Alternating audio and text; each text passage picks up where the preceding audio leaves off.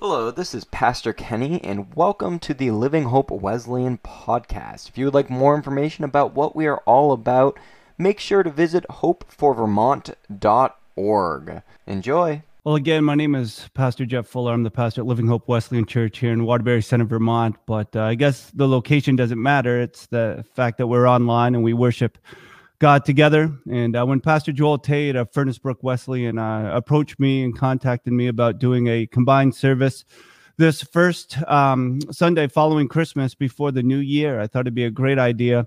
First of all, I have to do less work, and so that's always nice for me, and I could just kind of target in on the sermon. But what now? Now that 2020 is almost complete, what do we do now? And I think it's important to figure out, who do we trust, who is with us, and how can we move forward? And I'm so excited to be a part of the Wesleyan denomination in this Northeast District. And as I mentioned over and over, Furnace Brook and Living Hope are the only two Wesleyan denominational churches in the state of Vermont. And it's just wonderful that we can work together. But as Christmas just concluded, as we look forward to a new year, what now?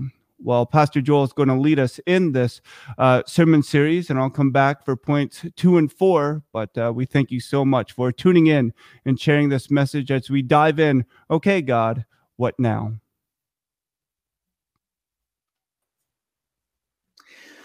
What now, indeed. I don't know if, like me, you had been looking forward to Christmas and just hoping to get there. But now it's come and it's gone. And as Jody just said in the children's lesson, there are a lot of days between now and the next Christmas to celebrate. And not everything is awesome. There are some problems in our world and in our personal lives. And Christmas didn't take care of all of that. There's still a pandemic. And if you were having financial difficulties before, you certainly still have financial difficulties now, stimulus package notwithstanding. And so the first thing that we're going to talk about that you need to do now, what now, is to acknowledge the darkness. In Psalm 42 is one of my favorite Psalms. And in it, verses 9 through 10, the psalmist says, I say to God, my rock, why have you forgotten me? Why must I go about mourning, oppressed by the enemy? My bones suffer mortal agony as my foes taunt me, saying to me all day long, where is your God? So that's a lot of acknowledging of darkness, real darkness. And it deserves some acknowledgement. In my garage, right over there, my garage is made, it was built a long time ago, and the floor of it is wood over a little like crawl space or something. And some previous owner, it's a small garage, so you have to be real careful about parking the cars in there. And some previous owner had cleverly, I think, put some car stops on the floor of the garage so that when you're nosing in, once you feel that resistance, your tires are hitting that car stop, you know that you've gone far enough and the garage door can close behind you. But they used wood that matches in appearance and color the wood of the floor and just nailed them into place. And you can imagine how many times walking through that garage, I just didn't see them and stubbed my toe on them or tripped over them. And so one of these days when I think to do it and I've got the time, I'm going to go out there and I'm going to paint it. I'm going to paint it black. I can't pry them up, not without damaging the floor. And besides, they still serve a purpose as car stops. But I think if I paint them black, I'm going to see them. And if I see them, I'm not going to be constantly tripping over them. And this is why the psalmist does this thing too. He acknowledges the darkness. He's painting it so that he'll see it, so that it won't trip him up constantly. And there are important reasons for doing this. If I don't take the darkness seriously, if I don't acknowledge it, if I don't measure it, then it doesn't go away, but it has a control over my imagination that it doesn't deserve to have. It can loom larger than it is. That can also happen if I wallow in it. And so we only want to acknowledge the darkness. We don't want to amplify it. We don't want to make much of it. But it's important and it's biblical to do. The darkness, after all, is why Jesus came, the light of the world, into the world, because we were in great need of him and remain so today. And so I want to encourage you to acknowledge the darkness. If there are challenges in your life, if you have been underemployed or unemployed, and if there are relationships that have languished and you feel insecure about where you stand with people because you haven't been able to be with them, or if you feel lonely and isolated, if you feel depressed and desperate, you can start just by acknowledging that out loud to God, a God you're convinced cares about you. And let's just start there. So that's the first thing we're going to suggest that you do, is acknowledge the darkness. And now I'm going to turn things back over to my brother, Jeff, to talk about the next point. And the next point, well, first I have to get the elephant out of the room, is this microphone. I really enjoy this microphone. I think it makes me look more professional. But the real reason why I'm using this microphone, tongue in cheek, is I cannot grow a full goatee like Pastor Joel Tate. So it kind of hides the fact that my goatee is pretty thin. But as we look towards the second point, turn up the light, I just thought what an incredible time that we can reference the light of the world. We acknowledge the darkness, but we have such a great hope. This is found in John 8:12. It's a familiar passage. If you can't see it on the screen behind me, you can certainly look it up for yourself. I'm going to be reading from the New Living Translation. Jesus spoke to the people once more and said, I am the light of the world. If you follow me, you won't have to walk in darkness, but you will have the light that leads to life. And so we understand that as Christians, as those that grew up going to church, but some may have come to the faith a little bit later, or maybe you're questioning, you don't understand, like, who is this God, this Jesus? I'm kind of confused. If he's the light of the world, why are we going through such a struggle? Well, let's look at John 9. This is John 9, 1 through 5. We find these words. As Jesus was walking along, he saw a man who had been blind from birth. Rabbi, his disciples asked, why was this man born blind? Was it because of his own sins or his parents' sins? And you might be saying, okay, God, this 2020 has been an eventful year. Is that because you're trying to teach me a lesson, or is that because somebody else sinned? And I would just pause for a moment and caution, whenever we try to blame what is taking place on someone else's sin, it's reason for great pause, and we must look at our own life. If we want God to illuminate, we turn up the light, we acknowledge the darkness, but we want God to show us what's taking place. Well, let's continue. Verse 3. Jesus said, it was not because of his sins or his parents' sins. This happened, Jesus said, so the power of God could be seen in him. The power of God could be seen, revealed through the blind man being healed by Jesus. We must quickly carry out the tasks assigned us by the one who sent us. The night is coming, and then no one can work. In verse 5, but while I am here in the world, I am the light of the world. This is Jesus reminding us again that as we acknowledge the darkness, as Pastor Joel referenced in the garage, that you paint that which could trip you up, we also can turn on the light, but we turn on the light so we can see where we might stumble, the footholds, what might trip us up. And it's been said before that it doesn't take long before a toehold can become a foothold that becomes a stronghold, and then we are trapped, we are encumbered. It's just as though, or if Joel went into his garage, he didn't turn up the lights, he thought he was familiar with where to go, and he tripped on one of those stops, and he fell. And not did he only fall, and we pray this does not happen, it's just a sake of an analogy, a story, something maybe you can think about. He falls and he gets concussed. Well, then he's immobile. He can't move. But if we as Christians open God's word, we allow ourselves to be illuminated by the Holy Spirit's conviction, then we can remove those things. We can be aware of those pitfalls so we can step around, that we don't have to blame God, but we can be excited and thankful for what God has done to give us that new way. God said, while I am here in the world, I am the light of the world. And as Christians, we understand that he is always with us. His Spirit is with us. His presence is real and powerful. as Jesus died for our sins and ascended to heaven and now sits at the right hand of God as our mediator. So turn up the light on Jesus, even when it makes you nervous or concerned that it's going to reveal something not right, not righteous within you. Pastor Joel, back to you. Pastor Jeff, thank you very much. And I want to assure you that what you lack in goatee, you make up for in vivid metaphor. So I'm scared to go into my own garage now. All right. So we want you to acknowledge the darkness, but we want you then to turn up the light. And now I'm going to suggest to you that that's not enough, that you need to switch calendars. And here's what I mean by that. We're posing this question of what now? And most of us, I wouldn't say all of us perhaps, but I think most of us can relate to this, that we tend to go through our lives focusing on some future event, getting there, and then immediately thinking about the next thing. Either something that we're looking forward to, or worse, maybe something that we're dreading. It'd be like if you were in your car and you had a destination and you used GPS to get there. And as soon as you got to your destination, put the car in park, your GPS started to recalculate.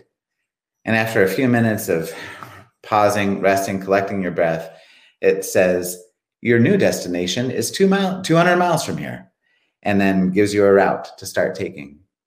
That's pretty much how we plunge through our lives, just making our way to an event on the horizon that we're looking forward to, getting there, and then immediately thinking about the next thing. Some of us have been looking forward to Christmas and the holidays. That's going to be an opportunity for us to reset, to enjoy some things, to take a breath. And then now it's gone. And now what do you have to look forward to? Well, some of us are maybe this winter, everybody's going to get vaccinated. And once things are vaccinated, then things are going to get back to normal. And then I'm going to tell you, those goalposts are going to keep moving, and you're going to get there. But when you get there, it's not going to be the solution to all your problems. You're not just going to then be at ease. There's going to be some new thing that you're going to be looking forward to.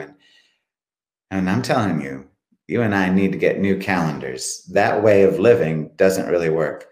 My family and I have an online calendar that we use. It's a program. And it's a lifesaver. We need it because there are so many of us and we're all going in different directions. But it's interesting. One of the things that happens is, say we have an event on our family's online calendar at 1 o'clock that's scheduled to be an hour long. At 2 o'clock, if you look online, it goes faint. The script does. And it gets moved up. And priority is given to the next thing that's scheduled. Say it's at 3. And that's in bold. And it makes sense, but then the next day, it won't be visible at all. The previous day is just gone from view. You can search through the past, but it takes some searching, and even then it shows up faint. And that's how we live our lives, really. The things that have happened, they're gone. We're forward-facing, moving on to the next thing. And so I think it's important to prioritize some past events. So Psalm 42:4, back to that same psalm from before. In this portion of the psalmist who's distressed, he's despondent, his soul is troubled. And in response to that trouble that he's experiencing, he says in verse 4, these things I remember as I pour out my soul, how I used to go to the house of God under the protection of the Mighty One with shouts of joy and praise among the festive throng. This has been one of the most poignant passages of scripture that we've experienced during this pandemic. I've read this a number of times and been moved by it. Yeah, I remember when we used to be able to go to the house of God under the protection of the Most High, celebrating, whooping and hollering for joy because of what we were experiencing there. And that's not happening now. And we remember this not because we just want to sink into comfortable nostalgia. That's not what we're doing. It's not nostalgia. It's prioritizing the events of the past where God was faithful. We are thinking about God's faithful past actions as the context for the challenges that we're experiencing right now. And then going on to Romans 13, verse 12. And in this passage, Paul says, the night is nearly over. The day is almost here. So let us put aside the deeds of darkness and put on the armor of light. This is the kind of calendar that needs to organize our thinking, that we need to live by. Instead of looking forward to some future date that's on a calendar, getting there, and then immediately having some other future date be the one that we're living for. We recognize that we are in a period of nighttime, but that the night is nearly over. The day is almost here, and we're to get ready for it and anticipate it. The year 2020 has been quite a year. It's incredible how many things have happened this year, and it's hard to remember all of them. And impeachment, and that seems like ancient history. Hard to believe that that actually happened and happened this year. I mean, this year has featured the most dramatic news stories and turns of events. And I mean, my goodness, so many things have happened. But the year 2020 hasn't been our problem. The year isn't the problem. When we don't have 2020 to blame anymore, do you know what's going to change? The memes. That's it.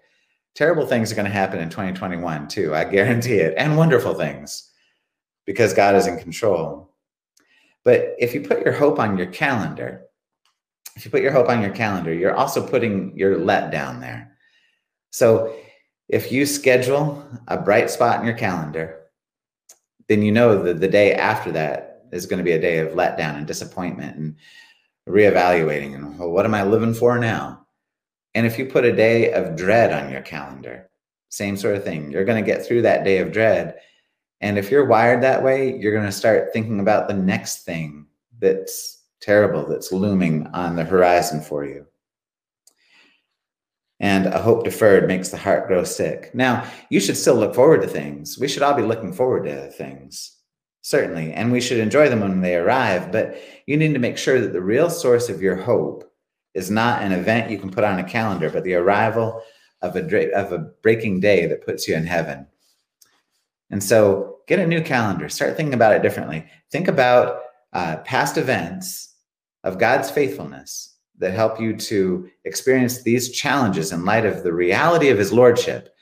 And then instead of living for some day that's coming up on the calendar, just say to yourself, the night is nearly over and the day is almost here. And brothers and sisters, I think there might be some reason to hope that we are headed into the end times, that Jesus is going to come back again soon.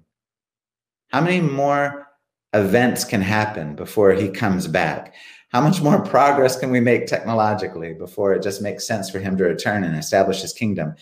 And I don't know if that's going to happen. I don't know when it's going to happen. He said it was going to be a secret from us.